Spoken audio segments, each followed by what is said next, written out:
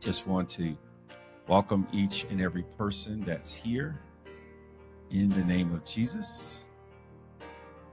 And we also are thanking God for those of you that are joining us over Facebook Live. Please, please, please take the time to share and to like. I run into people and they tell me, man, I've been watching your broadcast. And I'm like, well, you never let me know that. I don't know. I mean, I know we're supposed to walk by faith and not by sight, and I do. But it helps me to see that the ministry is touching you. And so just your ability to let us know that you're there, to even like it, comment, share it in your circle if the word is blessing you, and to also participate in what we're doing by financially contributing and sowing into the ministry helps us to make that difference of destiny in lives of people all around the world. Would you consider doing that? I'm specifically asking, based on our recent first fruits giving that we have done as a part of rebuilding and reestablishing and renovating our sanctuary. I'm asking God to raise up 120 partners that'll sow $100 into our ministry to help us to do the things that we want to do here. We got some plans that are literally out of this world. And we just believe that there are people like you who are blessed by our ministry that have received something that has helped them along their destiny path, that you will help us to do the thing that God has called us to do. All right. Would you consider that? You'll get some information in the feed that you see there that'll tell you how you can contribute and what to do that. And I'll talk to you at the end of our message today. Amen. We're continuing on with Dynamics of Destiny Relationships. This series has really been a good series. It's a challenging series. It takes some texts that are very common. Some of them are common and some of them are really not. They're in the Bible, so you can be sure that Pastor David didn't come invent something, but some of them are texts that have, for whatever reason, not been preached and taught on. And last week we spent some time in Romans chapter 10 explaining the criticality of there being a preacher who is sent to speak on a specific area. Because if there is not a preacher, if there is not a person who is sent by God to preach on it, then you can't hear it, you can't believe it, and you can't call to it. And if you can't hear it, believe it, and call to it based on somebody being sent to preach in a certain area, then the Lord can't be rich in your life in that area. Does that make sense? So that's what we've been really talking about. And so I am very bold and unapologetic about the things that God is telling me to say, even though sometimes Christians feel like their ears are so sensitive, we can't talk about certain things. But the devil don't think your ears are so sensitive. He'll talk to you about them all the time. So since he is not, I'm not. I'm not going to apologize about opening my Bible and telling you what thus saith the Lord. Hallelujah. All right, so we've given you these 4 objectives around this series to illuminate the basic power of relationships, especially relationships that are developed for the purpose of glorifying God. And I'm specifically in this subset of this series talking about glorifying God in the context of married life and single life. Because a lot of these revelations the Lord used in my life to help me stay on the single path until I got married. Hallelujah. 2, to elaborate on the love connection is the key to empowering relationships, the principles upon which relationships consist and by which they are maintained and enhanced. And our statement is that when it comes to the marriage relationship, the honeymoon is the worst it's ever supposed to be. It's supposed to get better from there and to be continuously improving. We go from grace to grace. We go from faith to faith. We go from glory to glory.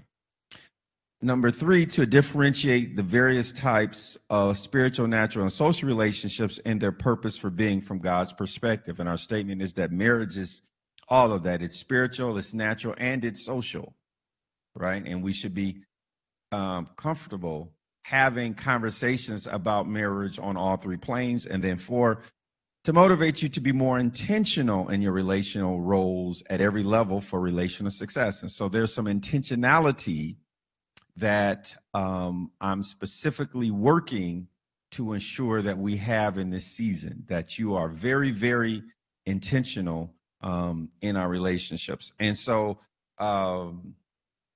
because there has been a lack of teaching on the things that I'm teaching about, we really haven't known that God had something to say about some of the stuff I'm talking about. We just thought we just had to figure it out, and if it's good, it's good. But, you know, God has something to say about all things that pertain to life and godliness. Certainly, if there is any relationship on earth that mimics a relationship that is in heaven, those things he has a lot to say about. So if he tells a husband to love as Christ loved the church, then he's got something to say about that, right? He doesn't leave that stuff to chance, right? And so we know that there's things to say, but because we haven't heard about it, we just haven't believed, and that's not our fault. But when we get truth that we haven't had, it becomes our responsibility, right? So one statement we've made here, a key statement is that there is a grace of God to be either magnificently married or successfully single. And remember, according to Ephesians 2:8, all grace is received by faith. All right. So if there's a grace in this area, then I must have faith for that grace to manifest in my life, number one, and that faith must be supported by someone preaching the word of faith in that area. So you need somebody to preach on a magnificent marriage. And you don't need to wait for the marriage to become magnificent to hear the preaching. Jesus said it this way: it's the sick that need a physician. Right? So you don't wait till you're all healed and whole to start preaching on that God heals. That's why I don't wait for people's money to start rolling over for me to preach that God wants you rich. Okay? I don't wait for that, because it's in the believing and calling that the manifestation comes. All right?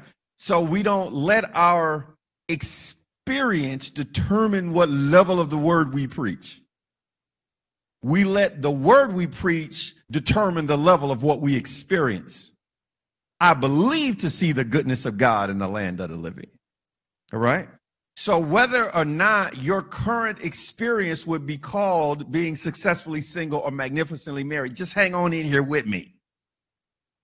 Because the grace that comes in it comes in faith when you hear the word, believe it, receive it, and begin to move towards that thing in ways that God calls credible. Amen? So our core scripture for this subsection has been Ephesians 5:25 through 30. And it says, "Husband, love your wives, just as Christ also loved the church and gave himself for her, that he might sanctify and cleanse her with the washing of water by the word, that he might present her to himself a glorious church, not having spot or wrinkle or any such thing, but that she should be holy and without blemish. So husbands ought to love their own wives as their own bodies. He who loves his wife loves himself. For no one ever hated his own flesh, but nourishes and cherishes it, just as the Lord does the church. For we are members of his body, of his flesh, and of his bones." And so previously we talked about those words. We talked about that the words of a husband: wash, nourish, and cherish. Wash, that he washes, he nourishes, and he cherishes his wife. And that those words that he uses, that ministry and I'm thinking about it in the same way that I think of myself as a pastor. When I'm using these terms, I'm saying that a husband should be pastoring his wife, speaking words over her that are intentional for her. Okay? So, I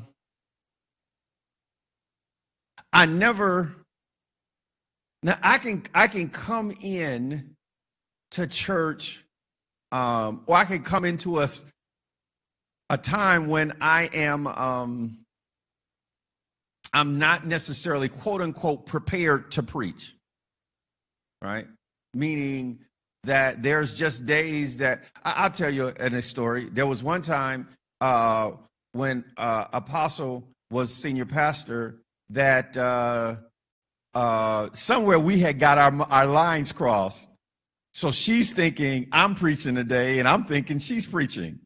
And so she says after the offering, and the next voice you'll hear after this praise selection is Pastor David Johnson. And I'm like, Jesus, hallelujah. And because I have an elaborate system on my iPad where every message that I've ever done in Jesus' name, not all of them, but since I've been storing it, there's at least a couple years worth of messages. While that last worship song was going on, I was connecting to the internet and I was downloading, okay, God, what are we about to preach today? And I just went on and I found that message and I pulled it up on my iPad from Dropbox. Dropbox was a very present help in my time of trouble. Yes, it was. And so I dropped something from that box right into my iPad, and I got up here and I preached with power, passion, and conviction. Now, usually I'm more prepared than that. All right. What I'm telling you is as a husband, you shouldn't just be so flippant, but you should consider yourself as a minister, that the preparation that I do to prepare as your pastor, as a husband, you should be preparing your words just like I prepare the word of God. Because as far as I'm concerned, a husband is an ordained office. I'm as ordained to be Lady Nedra's husband as I am to be your pastor. And that with it being an office, then that God doesn't call the qualified, he qualifies the called. That means that I may not start out with all of the tools I need to be successful, but don't worry, just stay with God. And he'll train you and teach you how to do this. He knows something about it. Since his love standard is that you love her like Christ loved the church, then clearly he knows what he's talking about. And just like he ascended into heaven, according to Ephesians 4, and gave the gift of apostle, prophet, evangelist, pastor, and teacher, he gave a dimension of himself so that you on his behalf, me as a minister, other fivefold ministers, can minister to his bride, the church. He also says, I'm going to give a dimension of myself so that you can minister to that woman I gave you on my behalf too. Because while her earthly father may have given her away, he didn't. So he's grading. And if he's going to grade you for it, he must give you the capability to do the assignment that he's going to grade you for. All right? But just like I have to, if all that happened was I came in on December 13th, 2013, got anointed and made a confession and didn't give myself to the office, that I didn't give myself to the gift and the capability that God made available for me to be pastor, I would still be stuck where I was back then.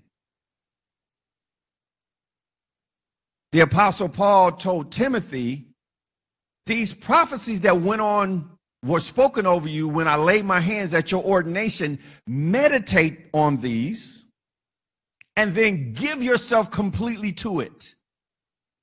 Don't be lazy. Give yourself to the assignment that God put on your life, and then you will have profit that other people can see. Well, the same thing is true for me as a husband. If I'm lazy as a husband, if I just sit there and say, well, bless God, she got to put up with it. She married me. She promised God. Then I'm not giving myself to the assignment. But if I give myself to it, God promises to meet me and shed his love abroad in my heart in a way that she will feel happy. In a way that she will feel happy. That's a promise. But I got to stretch out towards it. All right. So some key statements we had here.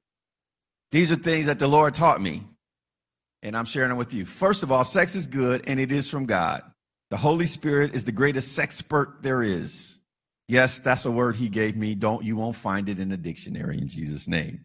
But that's how he said it to me, so that's why I'm telling it to you. All right. You don't have to worry.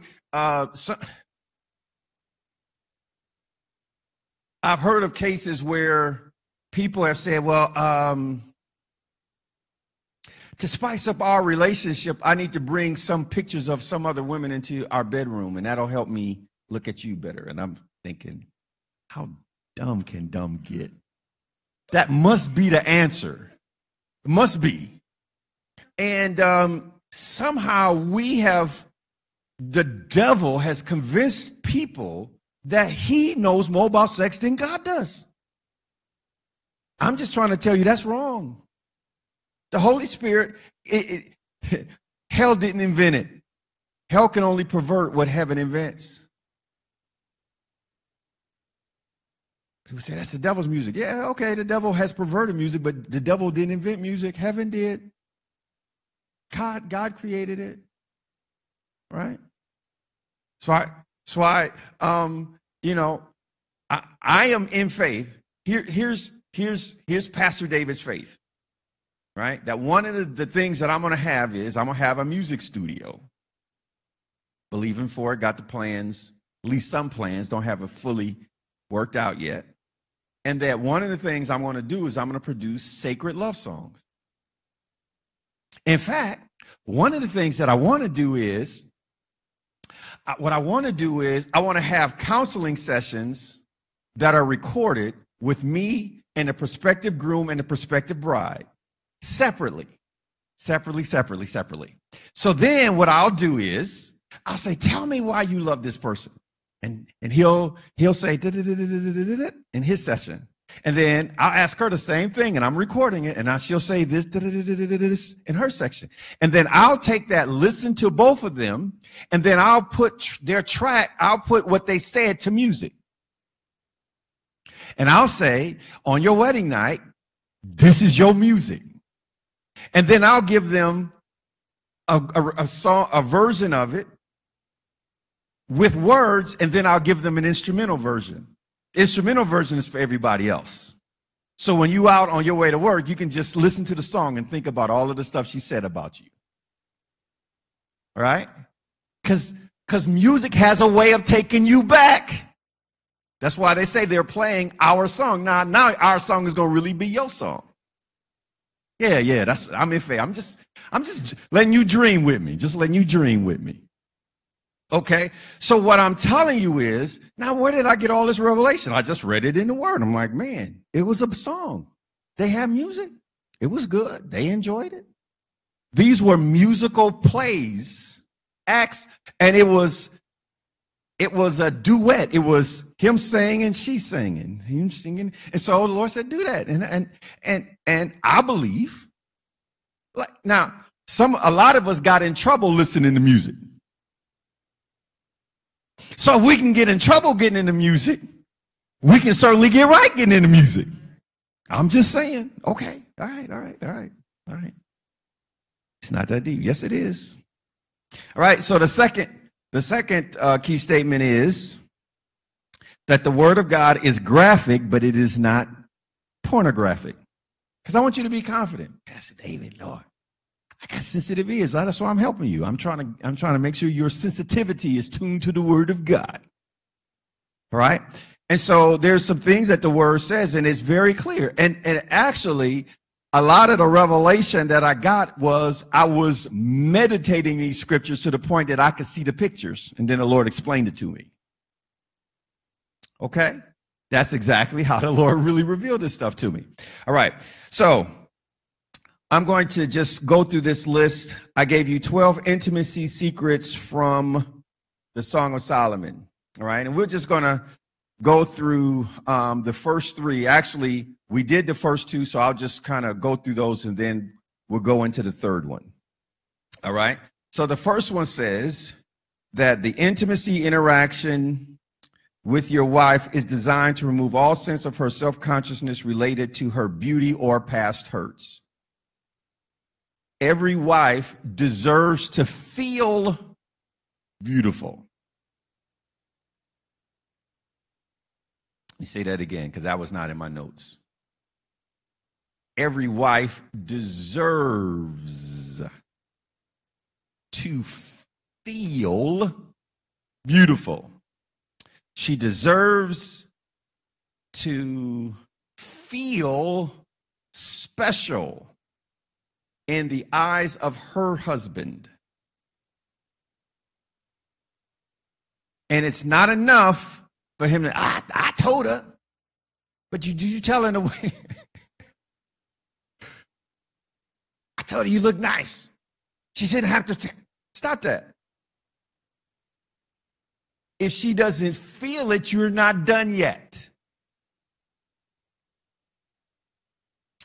Every wife deserves that. I have to write that one down, and that's got to be in my notes next time. The Holy Ghost talking to me just like when I'm talking, okay?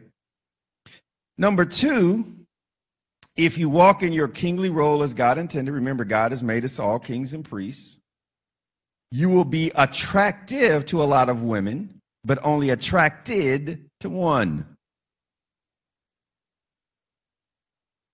The mathematics of marriage is very simple. Two become one.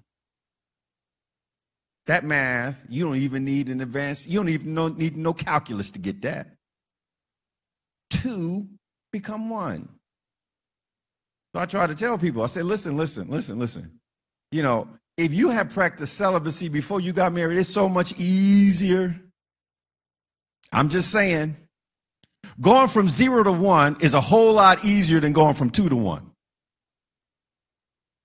All right. Okay. I'm just saying. The math on that is real simple. Because the problem is, when we've been intimate to a lot of people, then there's a piece of us with this person and a piece of us with that person and a piece of us with that person. So when God tries to make 2 1, it's 1 times 1 equals 1. And if we have a piece here, a piece there, then it's hard for God to multiply fractions. Because if you multiply fractions, the number gets smaller, not bigger. Yeah. Hallelujah. Okay. So I want to work on being attracted to one. We talked about that in the last session.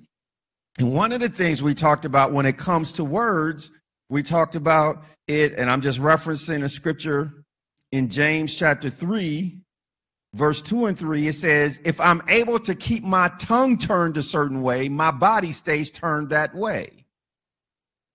James says, just like we put pressure on the mouth of a horse through a bit and a bridle to turn that horse in a certain direction, if you can just keep your tongue right, you can keep your body right. I don't know if I can. No, see, you saying the wrong thing. You saying, I don't know if I can. That's not the words that's going to keep you tied to your wife. I'm just saying. Okay? So what I say matters. The words, Jesus said that I'm justified or condemned by words. He said some words are justifying, some words are condemning, and some words are just idle. They don't do nothing. And so when you're really trying to enrich your marriage, the words that you use concerning your marriage are very important. It just amazes me how people talk about their marriage. It just amazes me. Like, you think God's going to get in the middle of that and do what? Okay. Now, can you have problems and can you talk? Well, yes, you can. But make sure you're talking towards a solution. Sometimes you're not necessarily looking for agreement. You're looking for an accomplice. Yeah, you're looking for somebody to go along with your crime. Yeah. Okay, so make sure you're really getting agreement to move your thing forward, not an accomplice, somebody to go along with your criminal activity. All right? So what our words matter. Now we're getting down to number 3. This is the one that we're going to deal with today. And it says, you are designed to pursue her, your wife, with word pictures, like Jesus did with parables. A woman must be aroused mentally through passionate word pursuit to be aroused sexually. Right, so you can't just run in and say, bam, I'm ready. And you ain't said nothing nice at all. Just nothing, just 0 to zillions, just zero. You there, you ready overnight. You ain't done nothing, ain't said nothing.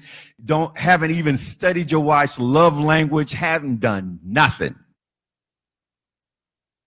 It's supposed to be all good and you instant, in season and out of season. Hallelujah. Praise the Lord. All right. So let's deal with this one for a second. Jesus uses words called parables, word pictures. Parables are words that create pictures, words with images embedded in them. All right? So let's talk about the word parable. I'm going to explain some things about that today, and then we'll just give you some examples from the scripture, and I'll show you this in Song of Solomon. 2 lines that run together, 2 lines, are called parallel. When the Holy Spirit comes alongside you, the Greek word that we talk about him is the paraclete. Para means alongside. Kaleo means to call. Paraclete is the one who comes alongside and calls out to you. All right? When we take 2 things and bring them alongside, the word for that is parable. That word parable comes from 2 words, para, alongside, balo means to throw at. So it literally means, and you're right, show them that definition. Parable means to throw these 2 things alongside.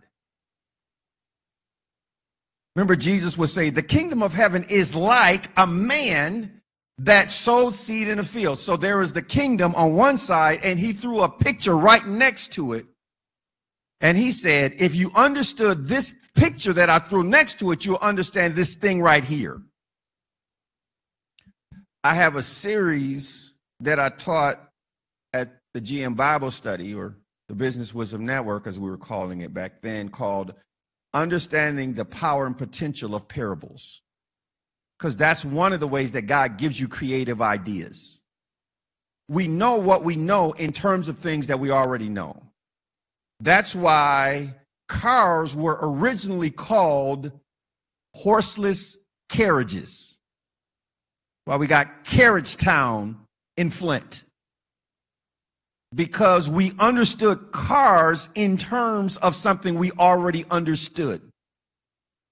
That's why engine has horsepower, because we're relating it into something that we had understood at the time. All right?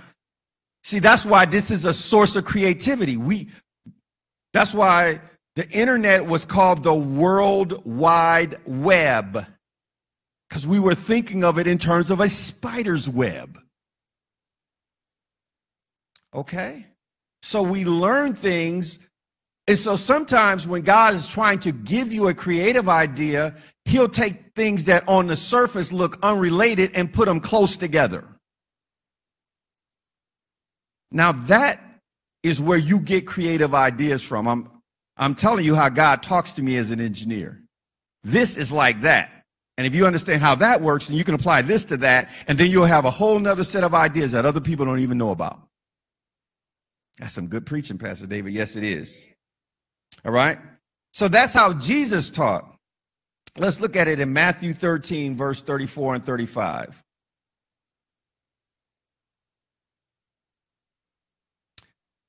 All these things Jesus spoke to the multitude in parables, and without a parable he did not speak to them, that it might be fulfilled, which was spoken by the prophet, saying, I will open my mouth in parables. I will utter things kept secret from the foundation of the world. So he took things that look unrelated and then put them close together.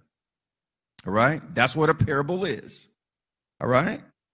That scripture there references an Old Testament text that was spoken by the prophet. That's Psalm 78, verse 2. I'm going to read that out of the Amplified version. And it says, I will open my mouth in a parable to instruct using examples. I will utter dark and puzzling sayings of old that contain important truth. All right. So parables were a specific way that Jesus used to show things that were hidden. All right. Now, this same word that's translated parable in the Old Testament and other places is the same word for the word proverb. Right? So it's a very deep thing. Now, when Solomon was getting Proverbs, he studied that thing real close. And then he found a way to utter what he saw. Oh, you're telling me I'm supposed to study my wife real close and then say stuff good about her that I see? Yeah, that's what I'm saying. Yeah, that's what Peter meant in 1 Peter, where he said, dwell with your wife according to knowledge. Oh, I'm supposed to study her. Oh, I thought that once I got married, I just had to go on and conquer something else. No, brother. This is an ongoing research project. This is a class that requires continuing education, and you will never graduate. Because as soon as you got it at one level, she's going to change all over again, and you're going to have to go back to the drawing board and keep on studying. That's some good preaching, Pastor David. Yes, it is. That word for proverb or parable also is tied to the Hebrew word mashal, which means to rule, reign, and have dominion. In other words, the sayings that you get are designed to help you win or get to the top of life. See, people that are wise speak in code. They speak in layered meanings that often hide the power of their prowess from the unengaged, uncommitted, and unintelligent. So Jesus would say things in parables, and some people just thought he was talking stories about farming. And then other people would get a deeper meaning.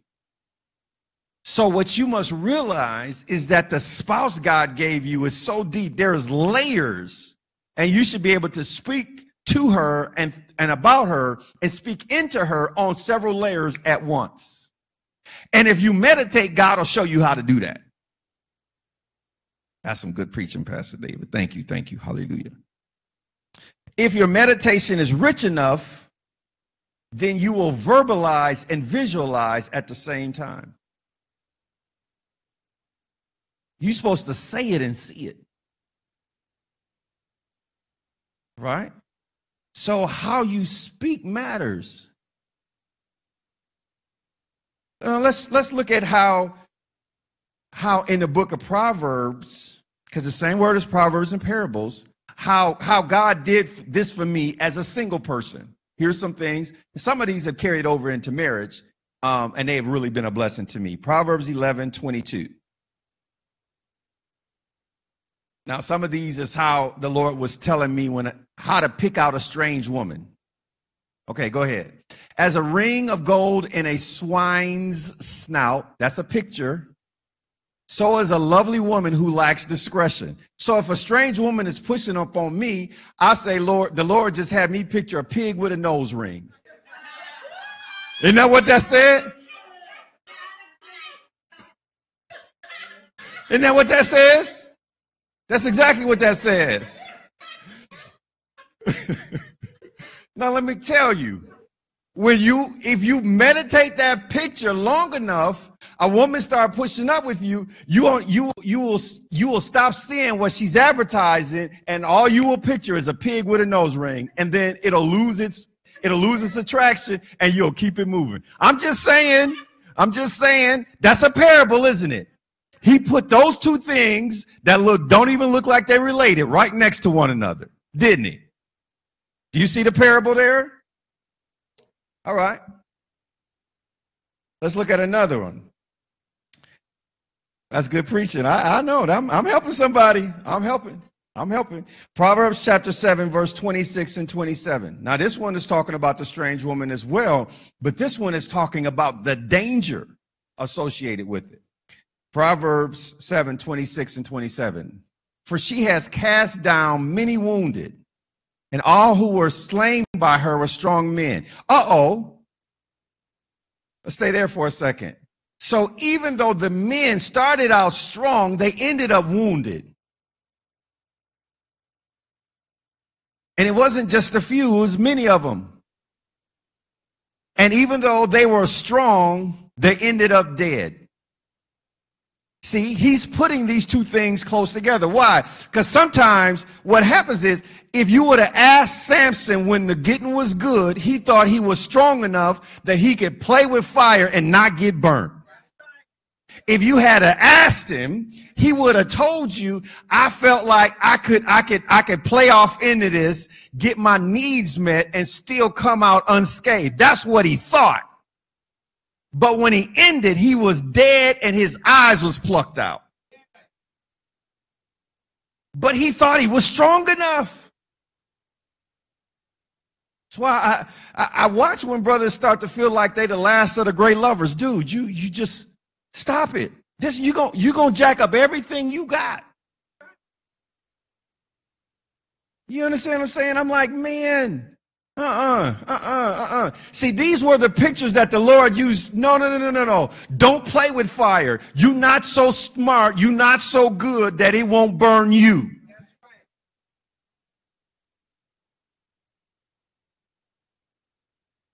All these people got these stories. I thought it was just, no. See, you didn't read the Bible. Now, this is not to put anybody in the condemnation, but the scripture is real plain.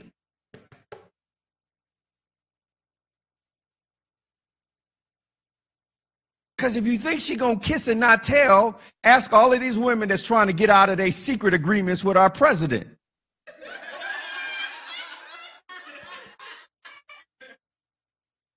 All of them trying to break their agreement.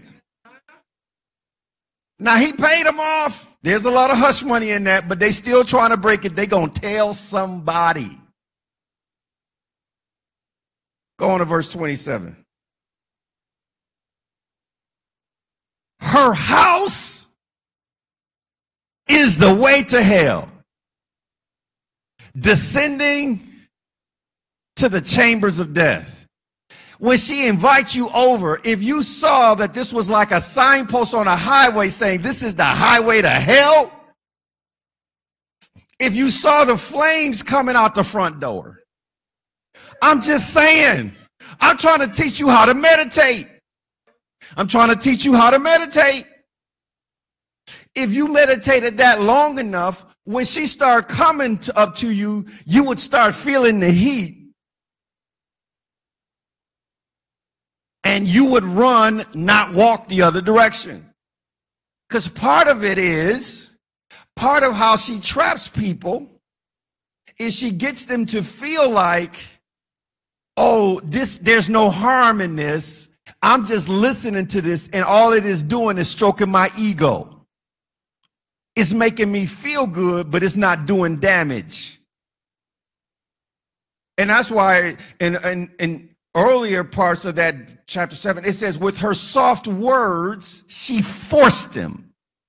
And so here God's putting two things close together, smooth speech, and then an act of aggression and violence. And people don't get that because they don't meditate, because they don't see what the parable is trying to put close together. Because they think that violence is over here and the soft speech is over there, and the Bible is telling you they're right in the same space. They run in parallel to each other. And if you saw that word picture and meditated it, if you meditated on the picture of hell long enough, I'm going to tell you, this is my story. This is my song. Praising my Savior all the day long. When the sister started pushing up to me, because I had meditated these scriptures so much, I started to see the flames. My college buddy was like, man, she didn't say that. I'm like, listen, y'all can think what you want to. I know y'all think I'm just nerdy David, but she wasn't talking to y'all. She didn't tell y'all that her son had went away to his father's house for the weekend. She told me.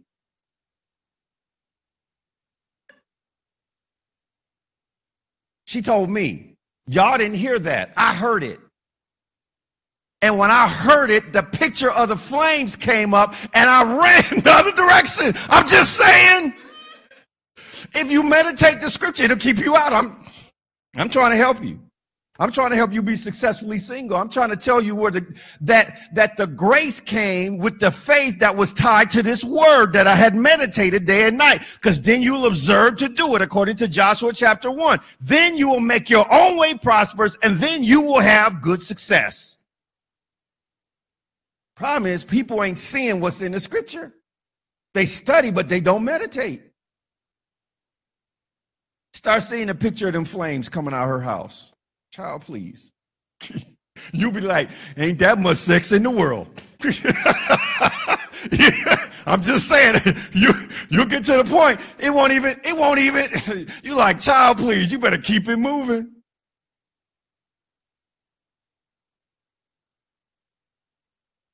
All right. Now, this use of word pictures is then part of a happy marriage. Now, we understand this, even if we don't understand it in the positive, we understand word pictures about marriage in the negative. What you talking about, Pastor David? Oh, I got to go home to my old ball and chain. So what word picture does that put in place? That's a parable one, isn't it? I told you, and this is a true story, Lady Nedra confirmed it. When we was working here in Flint, if they knew you was getting married, they would actually grab you and stick a chain and a cannonball that you had to carry around. They would run up, they would bum rush you, lock you up with the chain and the ball, and then they would give your fiance the key. And so these dudes was walking, like, I'm thinking, you can't even go home and change your clothes because you got this chain around your neck. I mean, not around your neck, but around your ankle. And I saw people walk around. Oh, he getting married. And they would laugh, and it was a big joke. But what kind of word picture is that of your marriage? My old ball and chain. My old lady. Why is it that she got to be old? Now, there's nothing wrong with being old. But why is it that the word picture is driving her towards aging? Some of these, they're newlyweds and they're calling her an old ball and chain. The old lady. What? So it's not that we don't use word pictures, we just only use them in the negative. What I'm explaining is that this principle works in the positive. You know, at work,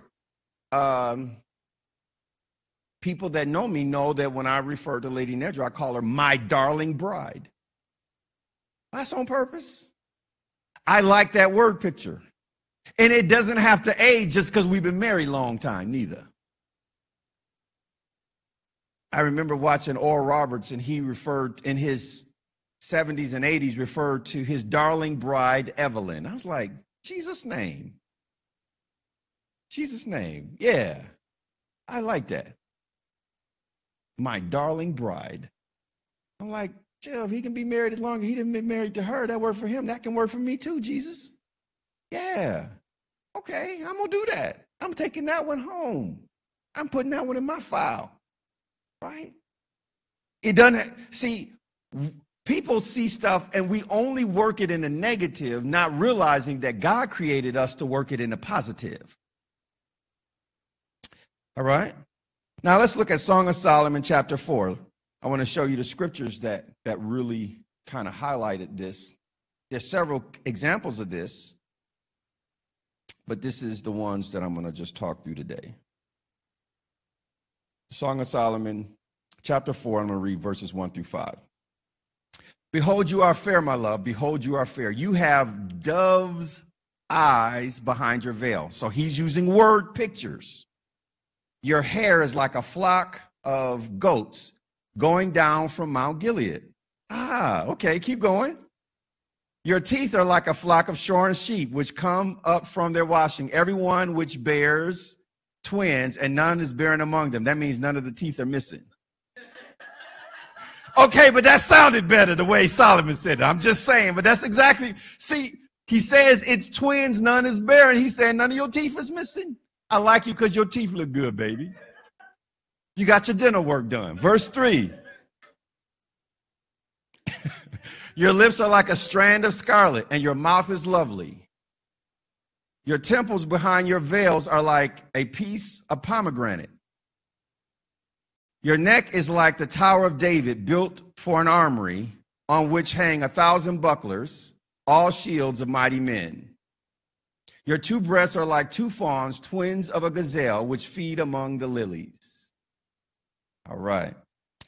So Solomon was expert at painting word pictures that made his wife feel attractive. Okay?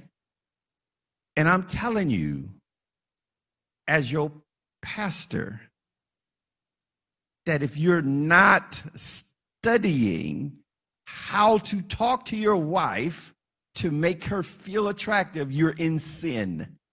Can't say it any clearer because that's the way the Holy Spirit's telling me to tell it to you. Because see, people won't move unless you tell them it's sin. If you tell them it's a suggestion, they like it ain't even that deep. You tell Christian folks they sinning, then they like, hey, I don't want to sin. You're missing the mark. You're missing what you're not nourishing or cherishing or washing your wife with words. That's what I'm talking about. Don't miss that. Right? Use word pictures. Right? Remember that just as Jesus washes his bride with words and paint a picture of a different person in a place, right? He calls us, he tells us when you're in sin that I've accepted you in the beloved.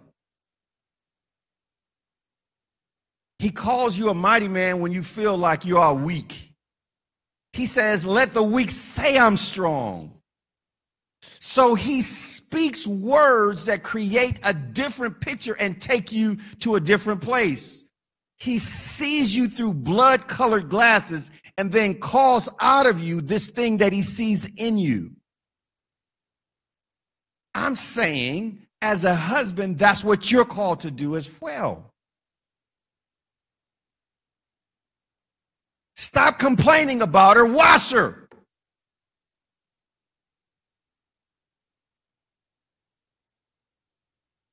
Stop complaining about what you got. Call to what you want. Call to it. That's what God does. How many other preachers in here, he called you a minister and you were a bit more close to being nothing about nothing when he told you that this is what he wanted you to do? Or am I the only one? All right? So he'll call something out. He'll call you a mighty man of valor. He called Gideon, you a mighty man of valor, when Gideon was hiding.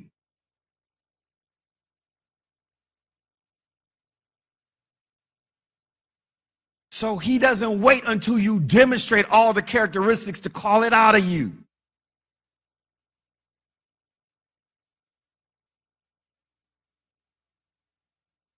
Right? So just like Jesus does that for the church, just like I as a pastor study to speak over you as a congregation, so must husbands study to speak good words over his wife. But pastor, I can't do that. I'm not in touch with my feelings. Not in touch with my feelings. So what do you want? You want to just grunt? Me, Tarzan, you, Jane, food, money, sex. Sex, food, money. Food, money, sex. Sex, food, money. Boom. Boom. I'm just saying, that's how people want it to be, but that's not what the word says. Okay? Remember, there's a grace to be married. I want you to recognize that if you start going after this area, God's going to meet you and favor you. God has put something inside you to bless your wife, and nobody else can do it the way you do it. Now, there's a lot of pastors out there in the world, but God has put a grace on my life for Destiny Generation Church. And I acknowledge all of the pastors that do all of that other stuff. And I applaud them in what God has called them to do. But when I come here, I got to say, God, what do you have for me and the church you gave me? So there's a lot of men doing a bunch of stuff, brothers, and you should give a shout out to all of the brothers, and you should learn from what they're doing. I did stuff at Lady Nedra's 50th birthday celebration because I wanted to be an example of what I wanted to reproduce in my congregation. Now, I didn't want brothers to say, man, I can't use them big words that Pastor David used. You not Pastor David. I wanted you to take the example of me using the gifts that God had given me to appreciate my wife and say, well, he can use his gift. I'm going to use my gifts. I was over at Pastor Holmes' church, and he was having a marriage conference a few years back, and Apostle Lonnie Brown was the speaker, and, you know, Apostle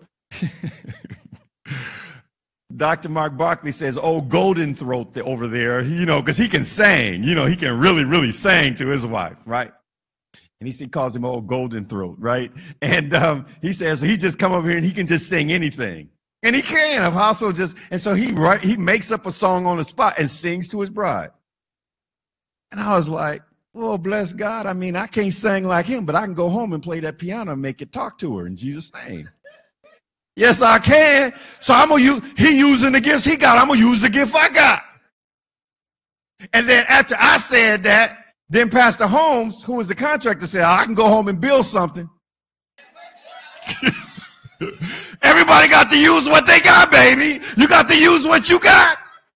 I'm just saying, everybody got to use what they got. He was like, listen, y'all ain't leaving me out. I may not have all that musical stuff y'all got, but I got something too, baby. I got something. I'm going to put something. I'm going to build something for my baby. In my father's house, there are many mansions. I'm going to build something for my baby. She going to feel like I love her because I have put my love in a gift towards her that I built with my very own hand. And I wasn't playing hating. I'm like, listen, man, use what you got. I'm going to use what I got. I'm saying you got to work the tools God give you.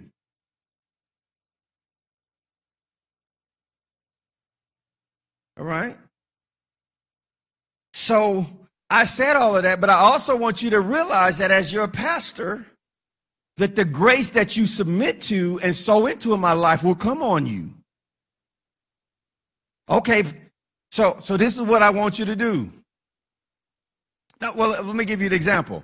So I started, last year, it was in April that I laid hands on Minister Eva Jarrett. to be a teacher, a principal teacher in this congregation, and it's evident that the grace that's on my life is beginning to manifest on hers. And so her messages are different. God talks to her different than he talked to her before. Right? Well, the same thing could be true for you. So she gets up at the celebration and then she pulls out an acrostic list and starts saying it to him. I'm like, don't get in my stuff now. I mean, you in the grace and stuff, but I got my own list. Don't be stealing my thunder in Jesus' name. All right, but she was in that thing. She was in there. I'm just saying. All I'm telling you is that this grace that's on my life is available to you as your pastor. Now, do you got to just do it the way I do it? No, but you got to do something. And if you don't have a way that you're doing it, I'd recommend you start with the way I'm doing it in Jesus' name. Issue isn't just doing it like me. That's not the issue. The issue is just doing it. And if you don't have another way, then you should take mine. So here's my challenge to you. I'm challenging all my husbands that are here and those that are watching me online to go home, sit down, pull out a notepad, write down your wife's names, and have God give you a characteristic for each letter in her name. Write down her first name. So N stands for, because that's what I'm doing. I'm praying. I'm like, N. She's nuanced. Yeah. I like that. That says that there's many shades to her. And just when I think I figured it out, there's another one that comes out. Nuanced. Yeah, I like that one. Sometimes I do it and I'm like, no, I don't like that one. Scratch that one out. Let me try it again. Throw that piece of paper away and start over. But keep going until you find it. Okay? Now, if you do what I say and seek God, I'm telling you, as your pastor, he's going to meet you because I'm your pastor.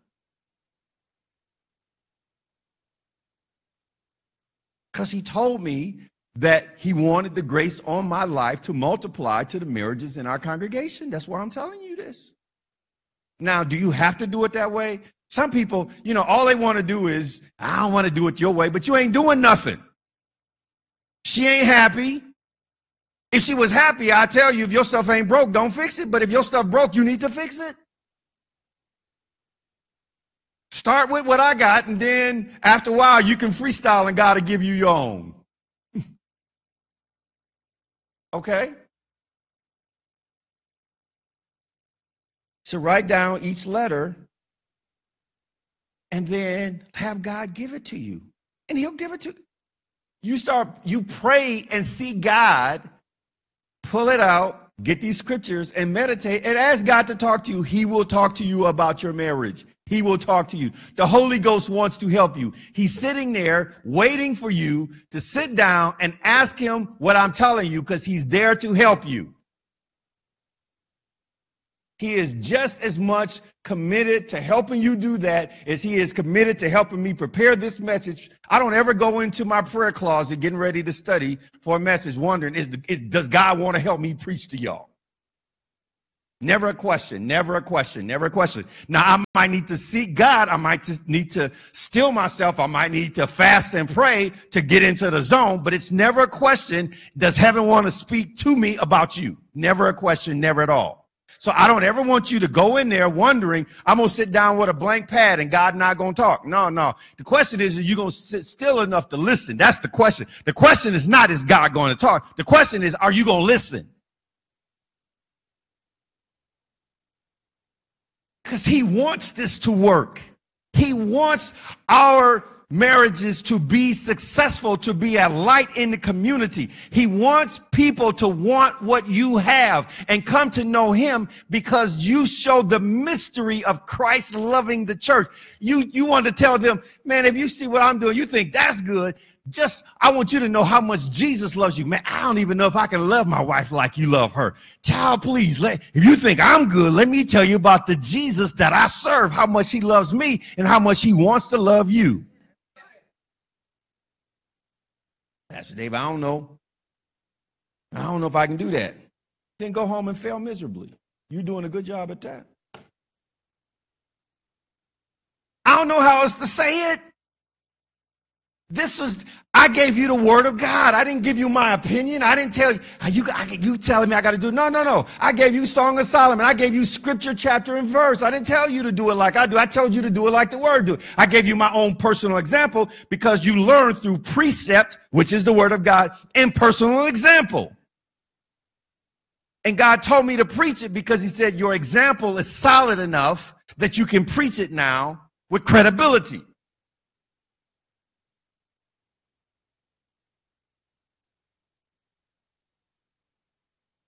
But I don't have a plan B if you don't want to do what the word say. Somebody say, I can't do all that. I can't get in my feelings. All I want to do is grunt. She's supposed to understand my grunts. How was your day? How did work go? Then you want to grunt in the bedroom. Sex.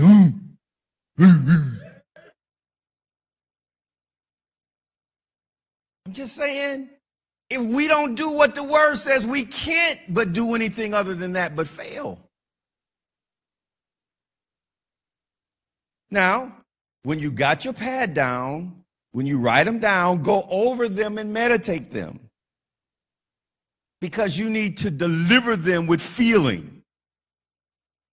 You need to feel what you're saying, and then you need to give it to her in a way that she can feel it too. Oh, you telling me I need to practice? Yes, I'm telling you, you need to practice. That's exactly what I'm saying. I'm saying you should practice.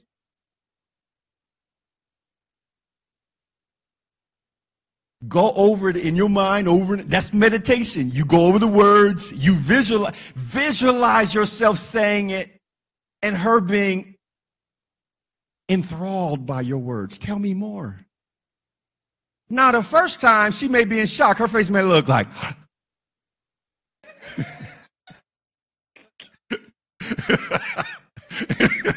But that's okay.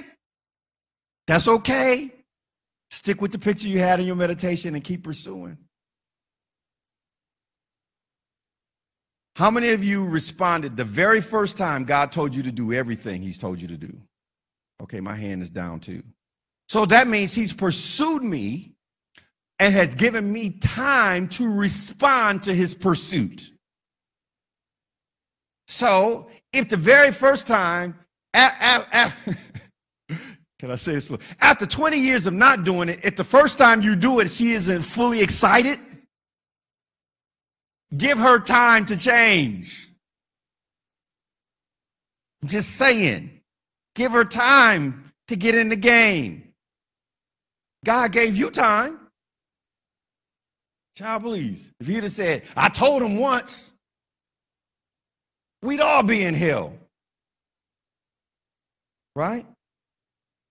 All right?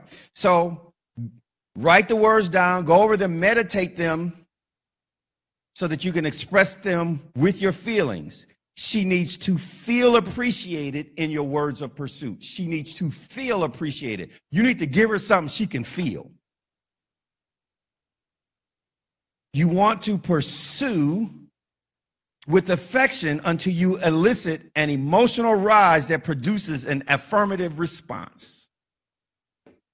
You want to pursue until her emotions start to say, man, I like this stuff. Yeah, I want to hear more. Tell me more, baby. Just tell me more. All right? You want to express courtesy, openness, genuine concern and conviction about the passion you are displaying towards your wife. You want to be courteous. Honey, let me get that for you. Can I open the door? Please, you first. You want to be courteous. You want to be open. Honey, do you want to talk about that? Let's talk. And don't rush past like I'm watching. It's March Madness. You're messing with my time. Reclaiming my time. I want to get back to the game. Can we hurry this up? That's not open. It's not open. Right?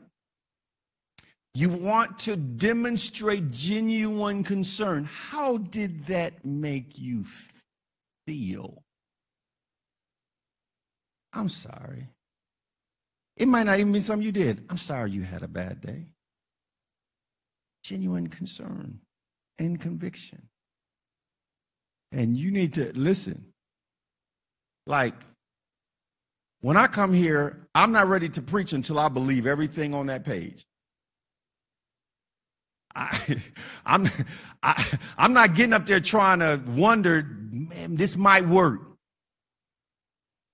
Y'all be looking at me like, well, if it ain't working for you, I don't know if I'm going to try it neither. No, I need to come in here with some conviction. So when you're ministering, because this is ministry. This is just as much ministry as I'm doing now. Actually, it's more. When you need to minister with conviction. You need to live like you are God's gift to her. And if you're God's gift to her, then you're going to do things that God wants, even if it's not what you want. Because you are representing him. You're not representing her yourself. Husbands, love your wives as Christ loved the church. Did this bless you today? Hallelujah. I am so excited that those of you that are online have watched with us today. I pray that these things are blessing you. I mix a little of humor, a little bit of humor, some core Bible teaching, some humor. I try to make it where you won't forget it, where you don't get lost or you don't get distracted. I want my words to stay with you, even if it's only the joke part that the Lord uses to bring it back to your remembrance.